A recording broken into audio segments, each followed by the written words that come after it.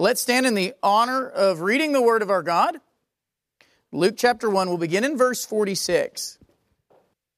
Luke giving us this account under the inspiration of the Holy Spirit. And Mary said, "My soul magnifies the Lord, and my spirit rejoices in God, my Savior, for He has looked on the humble estate of His servant. For behold, from now on, all generations will call me blessed. For He who is mighty has done great things for me, and holy is His name, and His mercy is for those who fear Him from generation to generation. He has shown strength with His arm. He has scattered the proud in the thoughts of their hearts. He has brought down the mighty from their thrones and exalted those of humble estate. He has filled the hungry with good things, and the rich He has sent away empty. He's helped His servant Israel in remembrance of His mercy, as He spoke to our fathers, to Abraham, and to his offspring forever." And all the people answered together and said, "All that the Lord has spoken, we will do." All right, you may be seated. So we've been looking at spiritual warfare these last several months. I wanted to say weeks, it's been several months.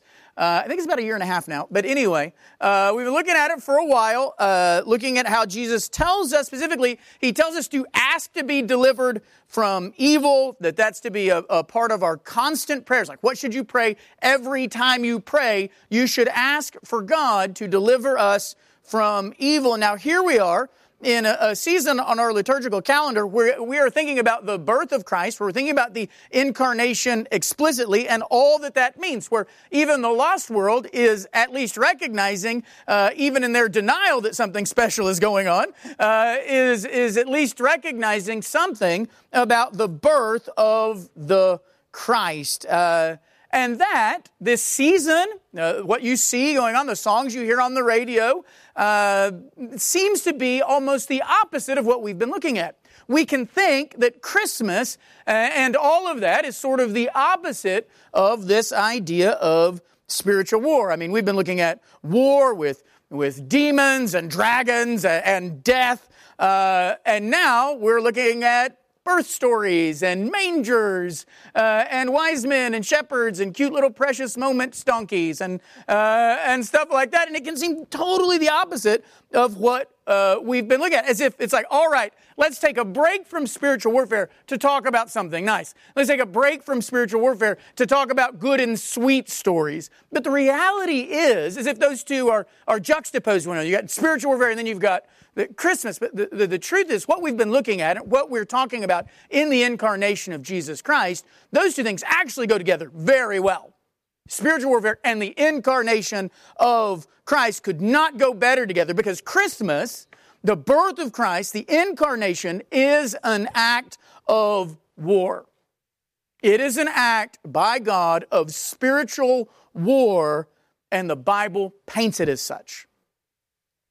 Often, again, when we talk about the incarnation, you'll hear people talk about Christmas and talk about a war on Christmas. But there has been a war on the birth of Christ, on the birth of the Christ child, since the beginning. Since the garden. Now, why has there been a war on the incarnation? Why has there been a war against the coming child since the beginning? Why? Because the birth of the child itself is an act of war against the serpent. So forget about the war on Christmas. That's just sort of the natural response of the fallen world. The reality is they didn't start the fight. God did. God started the fight. The incarnation is war. The child come in the flesh is war. The Christ in the flesh is war. And its proclamation and praise continue to be acts, not of just jollity, but acts of war against the darkness. Now let's see how the Bible will describe the coming of the Christ as an act of war. An act of war against these spiritual forces that we've been praying about. Against these spiritual forces that the Bible tells us we wrestle against. We are wrestling against spiritual forces that God has started a war with. My hope is that we will take our Christmas celebrations, our thoughts on the incarnation, and realize that the coming of Jesus was a mighty act of God, not just for us, but a mighty act of God against evil. The Bible is clear that the coming of Christ is an act of war. 1 John chapter 3, verse 8 is going to tell us that Christ came. Why did the Christ child come? Why was the baby born in the manger? The Bible tells us he came to make war. 1 John chapter 3, verse 8. The reason the Son of God appeared was to destroy the works of the devil. The Son of God comes. If we're going to use Latin for the only time in the year we use Latin. The Son of God advents.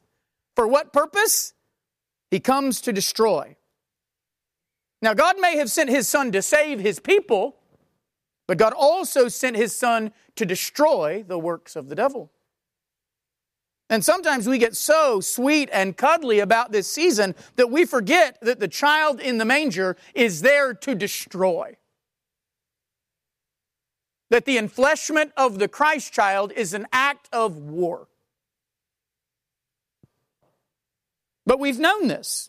We've known that this would be an act of war since the beginning. Genesis chapter 3, verse 15. What does it say? This proto-gospel here, he says, I will put enmity between you and the woman. Talking to the serpent. I'll put enmity between you and the woman. Between your offspring, your seed, and her seed. He shall bruise your head, and you shall bruise his heel. So from the very beginning, the seed of Adam, the offspring of the woman, is coming to bruise the head of the serpent, to crush it under his feet. Satan is warned about this from the very first days of creation. The child is coming to crush your head. Not today, Satan, but one day. One day. And so if Christ is coming to destroy, and if He's coming to crush, if that's how the Bible describes it, He's come to destroy the works of the devil. The seed is going to come to crush your head. It's not surprising that when you actually get to the story of Christmas, if you're recognizing that, if you're getting to the story of the birth of Christ, it is infused with war language. With language of warfare and fighting. Let's take, for example, Mary's song that we read. Now, just to lay a little bit to it, Mary has been told, at this point, she's been told that even though she is a virgin, or as she says, even though she does not know a man, she's going to conceive in her womb and bear a son who will be named Jesus and who will be Son of the Most High. And that He's going to be the promised king who's going to reign over the house of David forever. She's told this child will be conceived by the power of the Holy Spirit, that He will be holy, the Son of God. That nothing is impossible with God. And to show that even her barren relative Elizabeth is going to be proof to her of this. And so Mary, in haste, goes to see the proof. She went to see Elizabeth, and sure enough, Elizabeth is pregnant. And not only that, but the baby in Elizabeth's womb leaps for joy when he hears Mary's voice. And Elizabeth herself is filled with the Holy Spirit and proclaims that Mary is the mother of her Lord. And so Mary, where we get to, Mary does what we would all do in a similar circumstance. Mary begins to sing. There is in Mary's song, as we look through it, you can just look there in Luke 1, there's a lot of stuff that you would expect for Advent, a lot of stuff on the Incarnation, a lot of stuff you would expect around Christmas time, blessing and mercy, feeding the hungry, helping His people, all of that. But right in the middle of it is the way these things are going to happen. And they happen because the child in Mary's womb is himself a mighty act of God. An act not just to display His power, but an action against the darkness. There's destruction language. There's head-crushing language. All the things we saw in 1 John 3 and Genesis 3, you get that language here in what we read. What are we seeing in this song? So how do we see war here? And how do we see that Mary gets it? That Mary understands what she's singing. That she knows this is not just a sweet moment. This is revelation. This is war. This is a song of the sword that will pierce her own heart also. Look at verses 49 through 52 of what we read. 49 through 52. He who is mighty has done great things for me. Holy is his name. His mercy is for those who fear him from generation to generation. He has shown strength with his arm. He has scattered the proud in the thoughts of their hearts. He has brought down the mighty from their thrones and exalted those of humble estate. The birth of Christ is an act of great might. It is a show of strength, but not just in display. God is not just flexing, but a show of strength against our enemies and his enemies, against the forces of darkness, both spiritual and physical. In fact, you could say that the birth of Christ is the ultimate act of God against the darkness, the ultimate act of the arm of the Lord to destroy wickedness, because it is when the arm of the Lord is made flesh, and whose work will destroy not just the work of the devil, but the devil himself, and will put even death to death.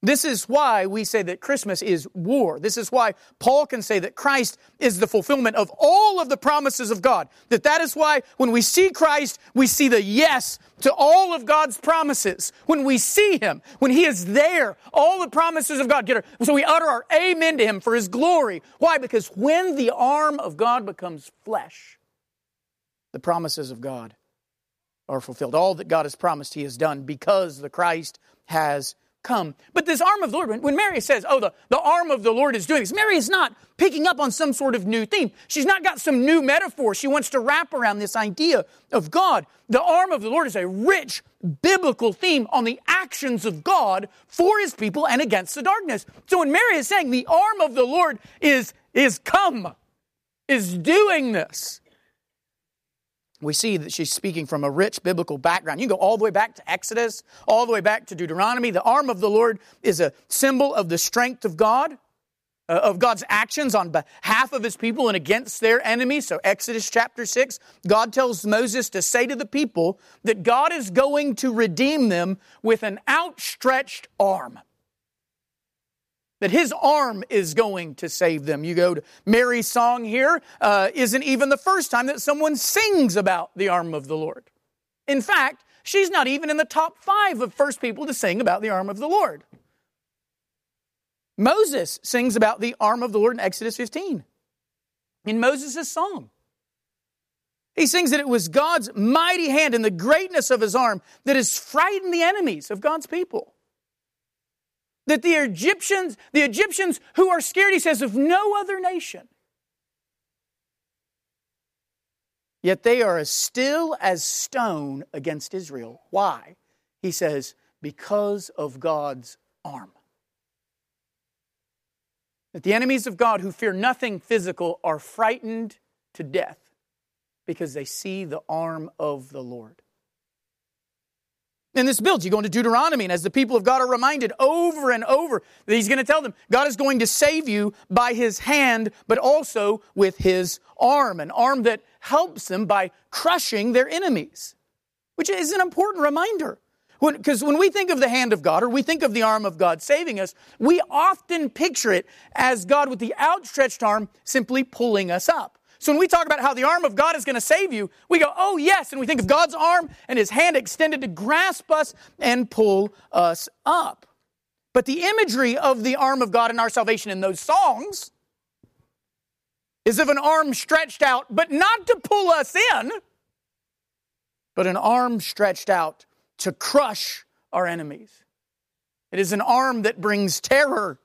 And Mary is singing that arm is at work in the birth of her child, the arm of the Lord that strikes terror in God's enemies, that causes them to freeze like stone, is showing its strength in her womb. And the enemies of God know it. And they quake at what the arm of God is about to do. And when you read the birth stories, you can see they're quaking and shuddering and they're frothing throughout them. The arm of God imagery continues in the Old Testament, but by the time you get to the book of Isaiah, something happens. By the time you get to the book of Isaiah, the arm of God begins to morph from just being a metaphoric image of strength to where the arm of the Lord begins to be spoken of like a person. The promise of a person who will be the arm of the Lord. The arm, the strength of the Lord made flesh. And so the arm of the Lord, as you begin to read, begins to move from an it to a he. We know that Isaiah, when we're talking about Advent, we're talking about Christmas, we know that Isaiah is filled with allusions to the coming of Christ. Filled with them. We're in Isaiah, that's what we're reading in our family Bible reading. We're reading the book of Isaiah, and there's a lot of good Advent stuff there. You've got the promise of Emmanuel, you've got the virgin conceiving and bearing a child, you've got the root of Jesse, you've got all sorts of images that are going to be picked up in the New Testament and pointed back to Isaiah, saying, remember, Isaiah the prophet talked about this. And so it's not shocking that when you've already got all of those Isaiah references going on, all the things that are happening, the virgin conceiving and bearing a child, him who's coming being named Emmanuel, all of these things taking place, the forever king to sit on the throne of David forever. And all of this is being said to Mary, and she who knows the word of God is thinking these thoughts of what's been promised to them. It's not shocking that the virgin, who herself is a fulfillment of the promises of Isaiah, also alludes to those same promises, also alludes to those same prophecies. And so Mary sings, and she sings about the arm of the Lord. But this arm was not just going to be the actions of God. This arm was going to be the person of God. It was going to be the arm, but more than just a arm. It was going to be an arm who was also a body. And that's what we see in Christ. In Mary's womb, the arm of the Lord has taken on flesh. In fact, in later Gospels, we're going to be told to see Christ is to see the arm of the Lord. So John tells us this, John chapter 12, 36 through 41. When Jesus had said these things, he departed, hid himself from them. Though he had done so many signs before them, they still did not believe in him, so that the word spoken by the prophet Isaiah might be fulfilled. Lord, who has believed what he has heard from us, and to whom has the arm of the Lord been revealed? Therefore they could not believe, for again Isaiah said, he's blinded their eyes, he's hardened their heart, lest they see with their eyes and understand with their heart and turn, and I would heal them. Isaiah said these things because he saw his glory and spoke of him.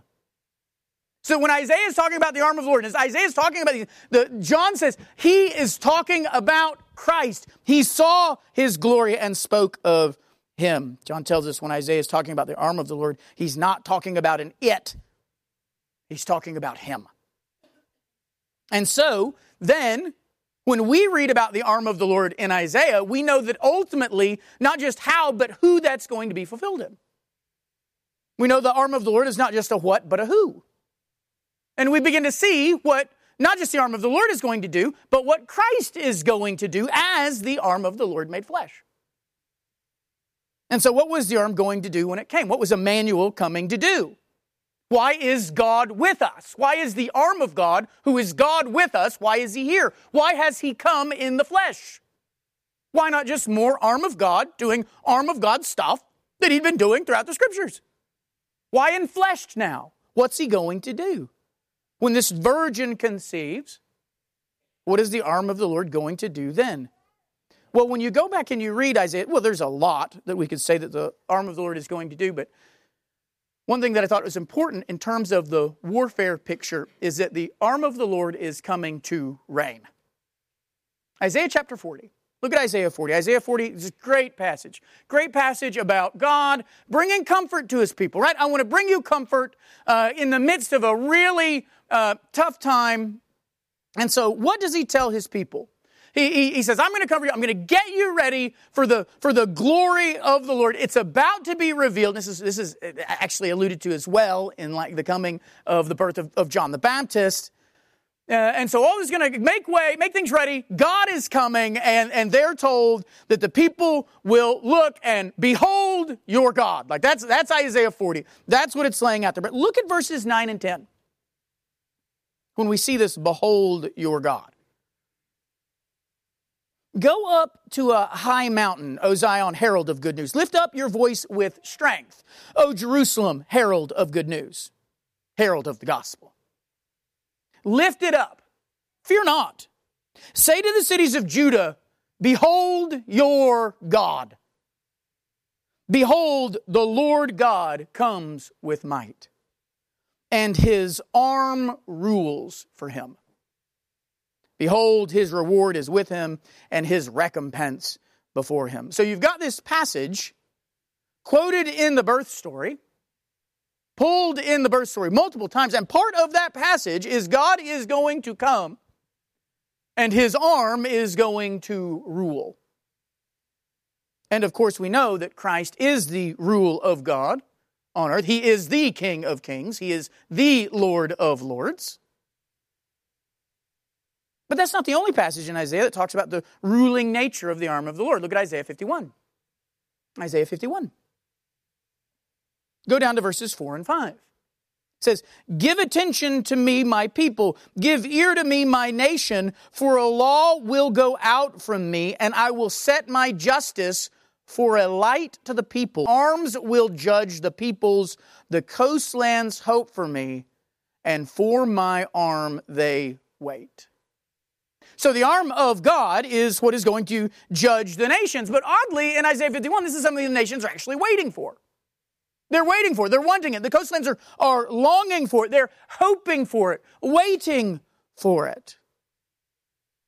And so at the coming of Christ, this arm of God has come to do this very thing. It has come to rule. It has come to execute this justice and judgment even over the peoples of the earth as it rules over them. What does Isaiah tell us about the ruling arm of the Lord in Isaiah 9? Isaiah 9, verses 6 through 7. Again, a passage we quote often in this time of year. For to us a child is born, to us a son is given, and the government shall be upon His shoulders. And His name shall be called Wonderful Counselor, Mighty God, Everlasting Father, Prince of Peace. Of the increase of His government and of His peace there will be no end. On the throne of David and over His kingdom, to establish it and to uphold it with justice and with righteousness from this time forth and forevermore. The zeal of the Lord of hosts will do this. So the arm of the Lord comes. The child is born unto us, for unto us a child is born, to us a son is given. That child is born, that son comes, that Son of the Most High, that Son of God that we read in this arm of the Lord, and it tells us that the government and rule rest on His shoulders. And that it will not end from the time He comes to when? To forevermore. In fact, Paul tells us in 1 Corinthians that Christ did what He said He would do, that He is reigning and He must continue to reign and rule until He has put all His enemies under His feet. So you've got this ruling aspect of the Lord, but of the arm of the Lord, but how do we see war in that? Because what we're going to see is when the arm of the Lord comes and He establishes His rule, He rules by crushing the enemies of God and by rescuing God's people. And there's all sorts of places we could go to look at this, but I want to look specifically at when it tells us that the arm of the Lord is going to rule in that way. Go back to Isaiah 51. Isaiah 51, we read verses 4 and 5. Go down to verses 9 and 11. In Isaiah 51, the people are told, after being, told this about give attention, pay attention, my arm's going out, the coastlands are going to be waiting. We're told, the people are told to look for the promises of God. God who turns wilderness into Eden. Right? Look for Him. And look at what it says, beginning of verse 9. Awake, awake, put on strength, O arm of the Lord. Awake, as in the days of old, the generations of long ago. Was it not you who cut Rahab in pieces, who pierced the dragon? Was it not you who dried up the sea, the waters of the great deep, who made the depths of the sea a way for the redeemed to pass over? And the ransomed of the Lord shall return and come to Zion with singing. Everlasting joy shall be upon their heads. They shall obtain gladness and joy. And sorrow and sighing shall flee away. So we're told back in verses 4 and 5, the arm of the Lord is going to do this. The people are waiting for the arm of the Lord. And here we see in 9 through 11 what the arm of the Lord is going to do. Awake, awake, put on strength, the arm of the Lord, and do this. The arm of the Lord has always been a horrible time for the enemies of God, and a time of rejoicing for His people. When the arm of the Lord comes and works, the dragon is defeated. Rahab is cut to pieces. I would read Psalm 89. Go read Psalm 89 when you're done with your normal Bible reading and you wanted to get into some trippy stuff. All right, so just go read Psalm 89 because we're going to preach on that something. Because it is a good picture of the conflict in the unseen realm. In these realms, well, really the unseen and the seen realms. The conflict against the Lord and God's judgment in that. So Psalm 89:10 says, you crushed Rahab like a carcass. You scattered your enemies with a mighty arm. If you're not familiar with the Old Testament very much, the only Rahab you're wondering, why is God crushing her? It seemed like a good story. But here you go, and actually there are more references to Rahab as this dragon enemy of the Lord than there are the story of Rahab. So you've got, read Psalm 89 again, you see that same thing talked about in Isaiah 51. What's the arm of the Lord going to do? The arm of the Lord crushes the dragon, cuts Rahab in pieces, pierces the dragon. Job 26, 12 and 13. By His power, we're going to see the same. You're often going to see Rahab and the sea mentioned together. You want to know more about that? You have to join the Foundry. Find out what happens on day 5 of creation. Otherwise, sorry. But you often see the two paired together. The sea and Rahab, the sea and the dragon. And you see it in Job 26, 12, and 13. So just like we saw in Isaiah 51, and Psalm 89, you see the same thing in Job 26, 12, and 13. The sea and the dragon paired together. By His power, He stilled the sea. By His understanding, He shattered Rahab. By His wind, the heavens were made fair. His hand pierced the fleeing serpent. So the arm of the Lord, what has He always done? The arm of the Lord crushes the evil one. Crushes the enemy of God. He crushes the dragon. And the birth of Christ is the final act of that crushing. With Christ on earth, we see Satan bound, no longer able to deceive the nations. We see his house plundered by the true king of this world. We see as for the people of God. So you see that destruction of the enemies. For the people of God, the arm of the Lord, the coming of the arm of the Lord is not a time to be feared. It is an awaited time. It is a longed for time, a time of great joy and of rejoicing, right? Where they break forth into song. They obtain gladness and joy, and sorrow and sighing flee away. So for the enemies of God, it's a time of war, and it's scary because the arm of the Lord is coming to crush them, as He's done before. The past is littered with their carcasses. And now the arm of the Lord is made flesh. Now the arm of the Lord has stepped foot, literally, on creation. But for the people of God, it's not a time of fear. It's a time of joy. It's a time they've been waiting for. A longed for time. A time of great joy. A time of singing. Why? Well, because our enemies are going to be destroyed. Our enemies that have affected our lives.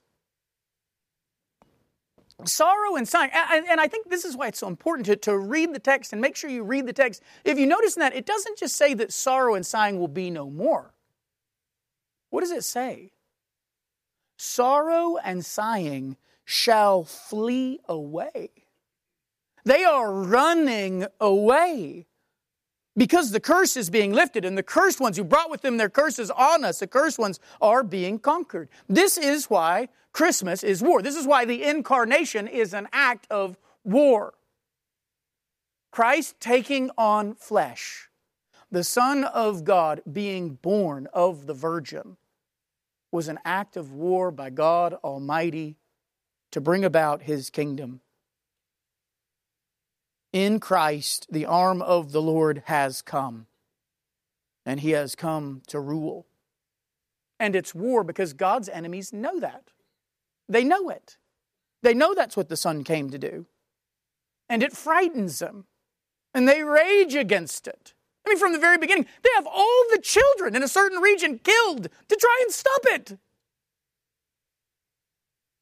They wage a war on Christmas. The birth of Christ is a war waged ultimately, firstly, by the King. By the King who has shown up and taken on flesh so that He might reign, redeeming His people, destroying their enemies, and reigning forever. So what do we do with that idea? What do we do when we begin to think of Christmas that way? When we take it out of this precious moments feel, and really when we are thinking about the Advent and the Incarnation, and we recognize it's probably better to take it out of that sort of uber festive feel. Or when I say uber festive, I don't mean not celebrating, because it's very clear what we read. Like, it's a great time of celebration. But we also want to grasp the context of the celebration, as it is a context of war and of certain victory. You know, the fact that God has come to fulfill His promises, they are here. All of God's promises are finding their yes in this Christ child, so that we utter our amen to God's glory. We're saying amen. God is doing all that He promised to do, and we're singing and we're shouting about that. But what does God promise to do? To save us and to crush our enemies. So what can we do to make sure we understand Christmas in its right context? If we understand the incarnation rightly, when we're thinking about the Son of God made flesh, what can we do? Make your Christmas celebrations offensive. Offensive. Meaning this, Christmas is a time of divine offense. Don't be, our job as Christians is not to be defensive about the birth of Christ. It is a time for the church to be militant, to be pushing forward because we're gaining ground, not to lose momentum over snide comments or false denials or I can't believe they're rejecting this or whatever, and just trying we're not trying to hold ground. In Christmas, the kingdom presses on. When the Christ child comes, war is declared, and the kingdom of God goes on the offensive and will go on the offensive until every knee bows and every tongue confesses. We'll be on the offensive until the glory of the Lord covers the earth like waters cover the sea. The birth of Jesus and the events around His birth have always been offensive. And I mean that in a very much intentional double entendre. Not just offending, which they have always done. Think of when the wise men showed up and they were like, where can we find the real king? Right? Already offended. Not just offending, but also an offensive move by the Lord. Christmas is an offensive move by our God. The incarnation, the coming of the child, God made flesh, is an offensive move by God against the kingdom of darkness. It is a conquering. It is not just a declaration of war, which has happened before. It is an act of war. We like to talk about a war on Christmas. There's always been a war on Christmas, since the first one. And since that time, the dragon, though defeated, is raging raging against the children of that first Christmas because he knows his time is short. Saying there's a war on Christmas isn't saying anything new. It's not saying anything that hasn't been true since the bite of the apple.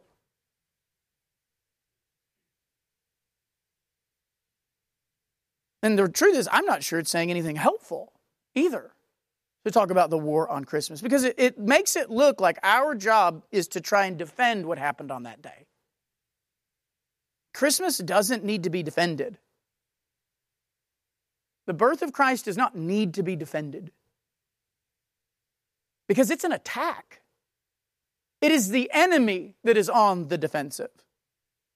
Again, it is the war against the evil one. And Christ doesn't hold ground. Christ takes ground. Christ is always and has always been on the offensive. There may indeed be a specific war on Christ, but make no mistake, God is the one who fired the first shot.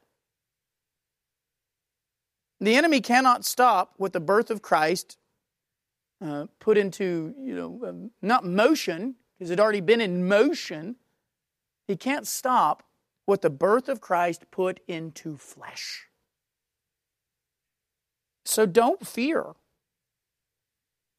But also, so don't be afraid, don't be on the defensive, but also be on the offensive. So you're talking about the incarnation, and people are really not wanting to put all the focus on Jesus, all this other stuff. We can get so defensive as if our job is to try and to defend. Don't fear that Christmas is going to be lost or the birth of Christ is going to be lost or anything like that. But also be offensive in your celebration of the birth of Christ. Be on the offensive, however you do it. However you do it, whether you go big around December, really honing in on the birth of Christ as your theme for the month, or if you're more of an every day is about the incarnation person. Recognize that in none of those is this just some sweet baby in a manger. This is war that you are proclaiming. When you teach your children what it means that Christ took on flesh, make sure they understand that He took on flesh to wage war against the works of the devil. That this is a war that you are proclaiming and a war that you are waging. So what does it look like? So what does it look like to have an offensive Christmas? What does it look like to be on the offensive? Well, it's not just by, it's not just saying, Merry Christmas every time someone says Happy Holidays. Although that's not a bad start, to be like, I don't want to play your, sort of December version of what's your preferred holiday pronoun. I'm saying Merry Christmas, whatever. But nor in some austere, more pious, I can't wait to get out of this sort of place humbuggery either. I think Nehemiah gives us a good look at what it looks like to celebrate the acts of God. What does it look like to celebrate the acts of God? Nehemiah chapter 8, verse 10. Then he said to them, so they've got the law of the Lord, reading it.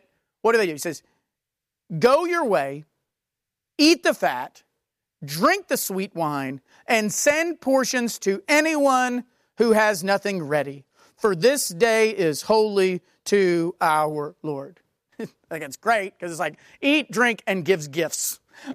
Because that's what the Lord has done. This is what the Lord has done, so rejoice in it. Be a happy people. Our love for the Lord and for one another is actually the most offensive part of Christmas you can do. The most offensive thing you can do in Christmas is just to love the Lord and love one another. Because we were once them and we were once like them, but not anymore. Christmas should be put on the offensive, and your celebrations should be intentionally offensive. Trying to take the war to the darkness. But with that, first thing you can do is make your Christmas celebrations offensive, not defensive. Go on the offense. You must wage a life of war, not just a season. If you want to celebrate the incarnation rightly, you must wage a life of war, not just a season of war. Christmas is a sort of spiritual version, spiritual act of war, like the storming of Normandy Beach. Right? Christmas is when the Son of God steps foot on the battlefield. But there's still a lot to follow. And the rest, until he returns, is a story of how he is putting his enemies under his feet. But we're not just bystanders to the story. We're not just lookers. We're not just watchers. We're not the people who brought picnic baskets, to the Battle of Bull Run. We're not just watching this story happen. The reason this can't be just a seasonal celebration is we are the story. We are what that arm of the Lord made flesh has done. We are the conquering who were conquered themselves. We are the ones who some generations ago, however many it might be, some generations ago, the king stole someone in your family out of the kingdom of darkness, and that changed everything for you. For generations. Some time ago, there was someone who was not of the people of God and then became of the people of God, and they taught their children about the Lord God, and they taught their children's children and their children's children's children. That happened somewhere for some of you. And now that act of war continues to bear fruit in your life. You are part of what the arm of the Lord came to do. And you might be able to trace it back to a great-grandfather or even a grandmother or great, whomever. But somewhere, in some past generation, the king plucked, stole, went on the offensive against your bloodline. And you're a result of that. Maybe for some of you, you are the first in that 1,000 generations. Maybe you're the one who grew up in the enemy's camp, and you're the one who was very plainly seeing that you have been plucked by the king out of the kingdom of darkness. However your family got to this story, or however you specifically got to this story, you are part of God's work to pull the world from the kingdom of darkness and plant them in the kingdom of light. So don't think when it comes to Christmas, you're just talking about a story that has happened. It is a story that is happening because the arm that took on flesh is still in the flesh. And the ramifications of that are still happening. Christmas is going to change the world, but it has also changed you.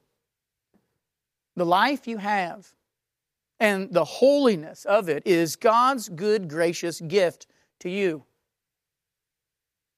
So don't throw what God has done to you and sending His Son and how that changed you, how that ripped you out of that kingdom of darkness. Don't throw that, over your shoulder like some knit sweater by Aunt Noreen. That you open and you go, yay, another 110% wool sweater.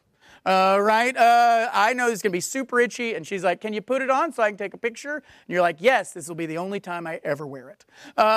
Don't treat the work of God in your life, the gift of God, like that. The Savior has come and He has saved you. Wear that gift every day of your life. Like some teenager with their favorite hoodie. Like just wear it all the time. Why?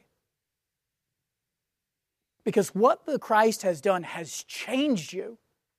And it has changed everything. I mean, you should wear, your life should glow with holiday holiness throughout the year. Recognizing what the incarnation means for you, what the arm of the Lord has done for you. Your life should look like you've wrapped yourself in Christmas lights. Every day proclaiming to people, Christ is real. He has come and He changes people.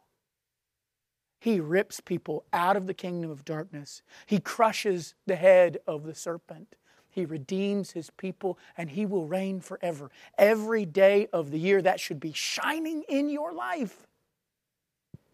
Not just your house during this holiday season. And look, my house shines, right? With maybe even 5% beyond being a wise man, right? It is shining. Why? Because I love the birth of Christ. I want everyone to know and proclaim and wonder, why is this like? Oh yeah, because of Christmas. But if my life does not shine in July, if when I pack up the lights, I pack up my holiness, there is something wrong with my thoughts about the birth of my Savior. Let your life emanate holiday cheer and holiday holiness. Because Christ has come not just then, but now in you, and every day is different for you and for your children and your children's children, to 1,000 generations, all different. Why? Because of that day. Every day is now different of your story. Every day. Because of that day. But not only are we part of the story, we are also the means that God uses to proclaim that story. We are the means God uses to proclaim the Savior's birth, but also to proclaim His life, His death, His resurrection, and reign and return. The first wise men brought gifts to the king. We are the wise men who take the gift of the king to the nations, beginning with our neighbors. The proclamation of the gospel by us and the presence of the gospel in us is what God uses to plunder the enemy's house. God did not fire a shot at the birth of Christ and we all just watch as it sails through time until it whacks Satan in the chest in another 6,000 years. We celebrate His first days. We rejoice in them. But what? So we rejoice that the King has come. And we know what that means for our life. But what does our Christ declare to us on His last days?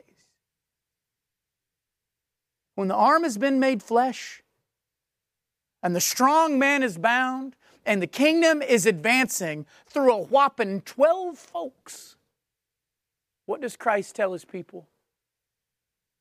Matthew 28, 18 through 20. And Jesus came and said to them, all authority in heaven and on earth has been given to me. Go therefore and make disciples of all nations, baptizing them in the name of the Father and of the Son and of the Holy Spirit, teaching them to observe all that I have commanded you, and behold, I am with you always to the end of the age. The King has come. The arm of the Lord is here. And He's ruling like God said He would, and the nations lie in front of you, with your king telling you, I actually reign. I rule. Now go and make disciples. Go and make disciples of these nations. So light up your house in celebration during the season, but then fill your dining room with your neighbor family in January. Invite that family that has no Christian history whatsoever over, who have kids that are like little hell raisers. And do it with the intention of robbing them from the enemy and replacing generational curses with blessings to 1,000 generations. How can you confidently do that? Because the arm of the Lord has come. So go to war. Your king has stepped on the battlefield. The arm of the Lord has taken on flesh.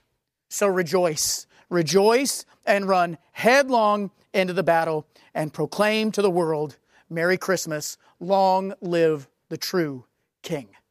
Let's pray.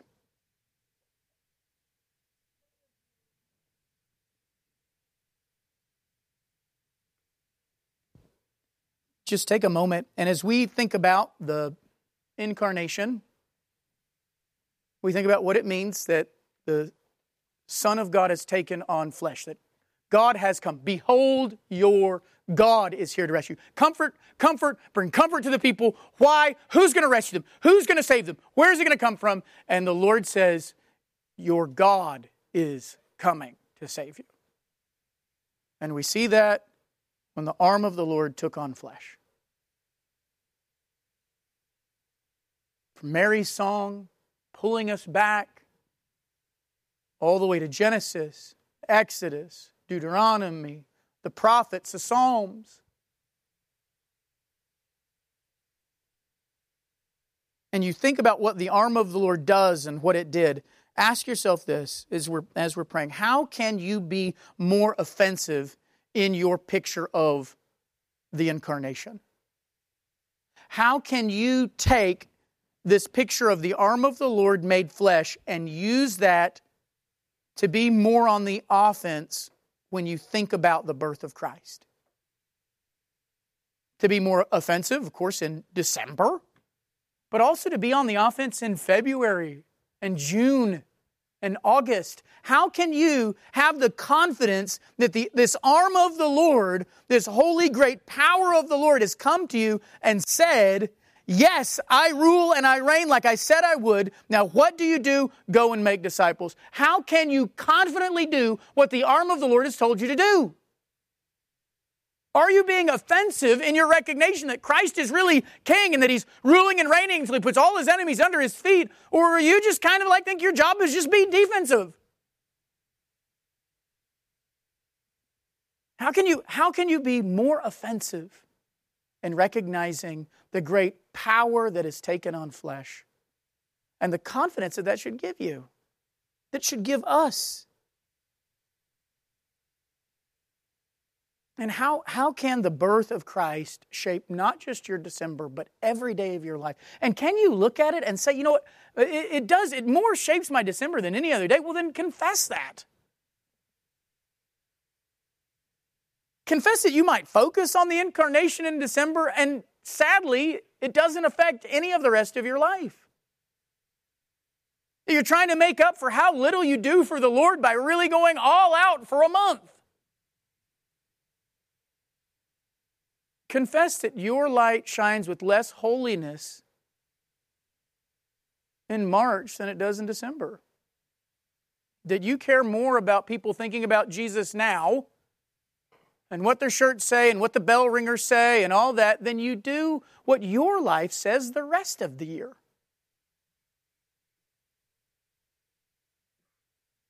Let us make much of Christmas. Let's make much of the birth of Christ.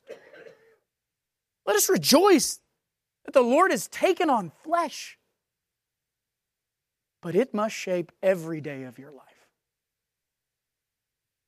And it must put you on the offensive.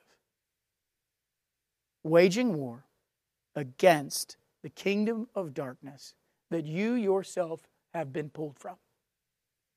Waging war in your home, through family devotionals, reading the Scriptures, talking about God, singing about God, waging war in your neighborhood, seeing the people across from you not just as enemies, but as targets.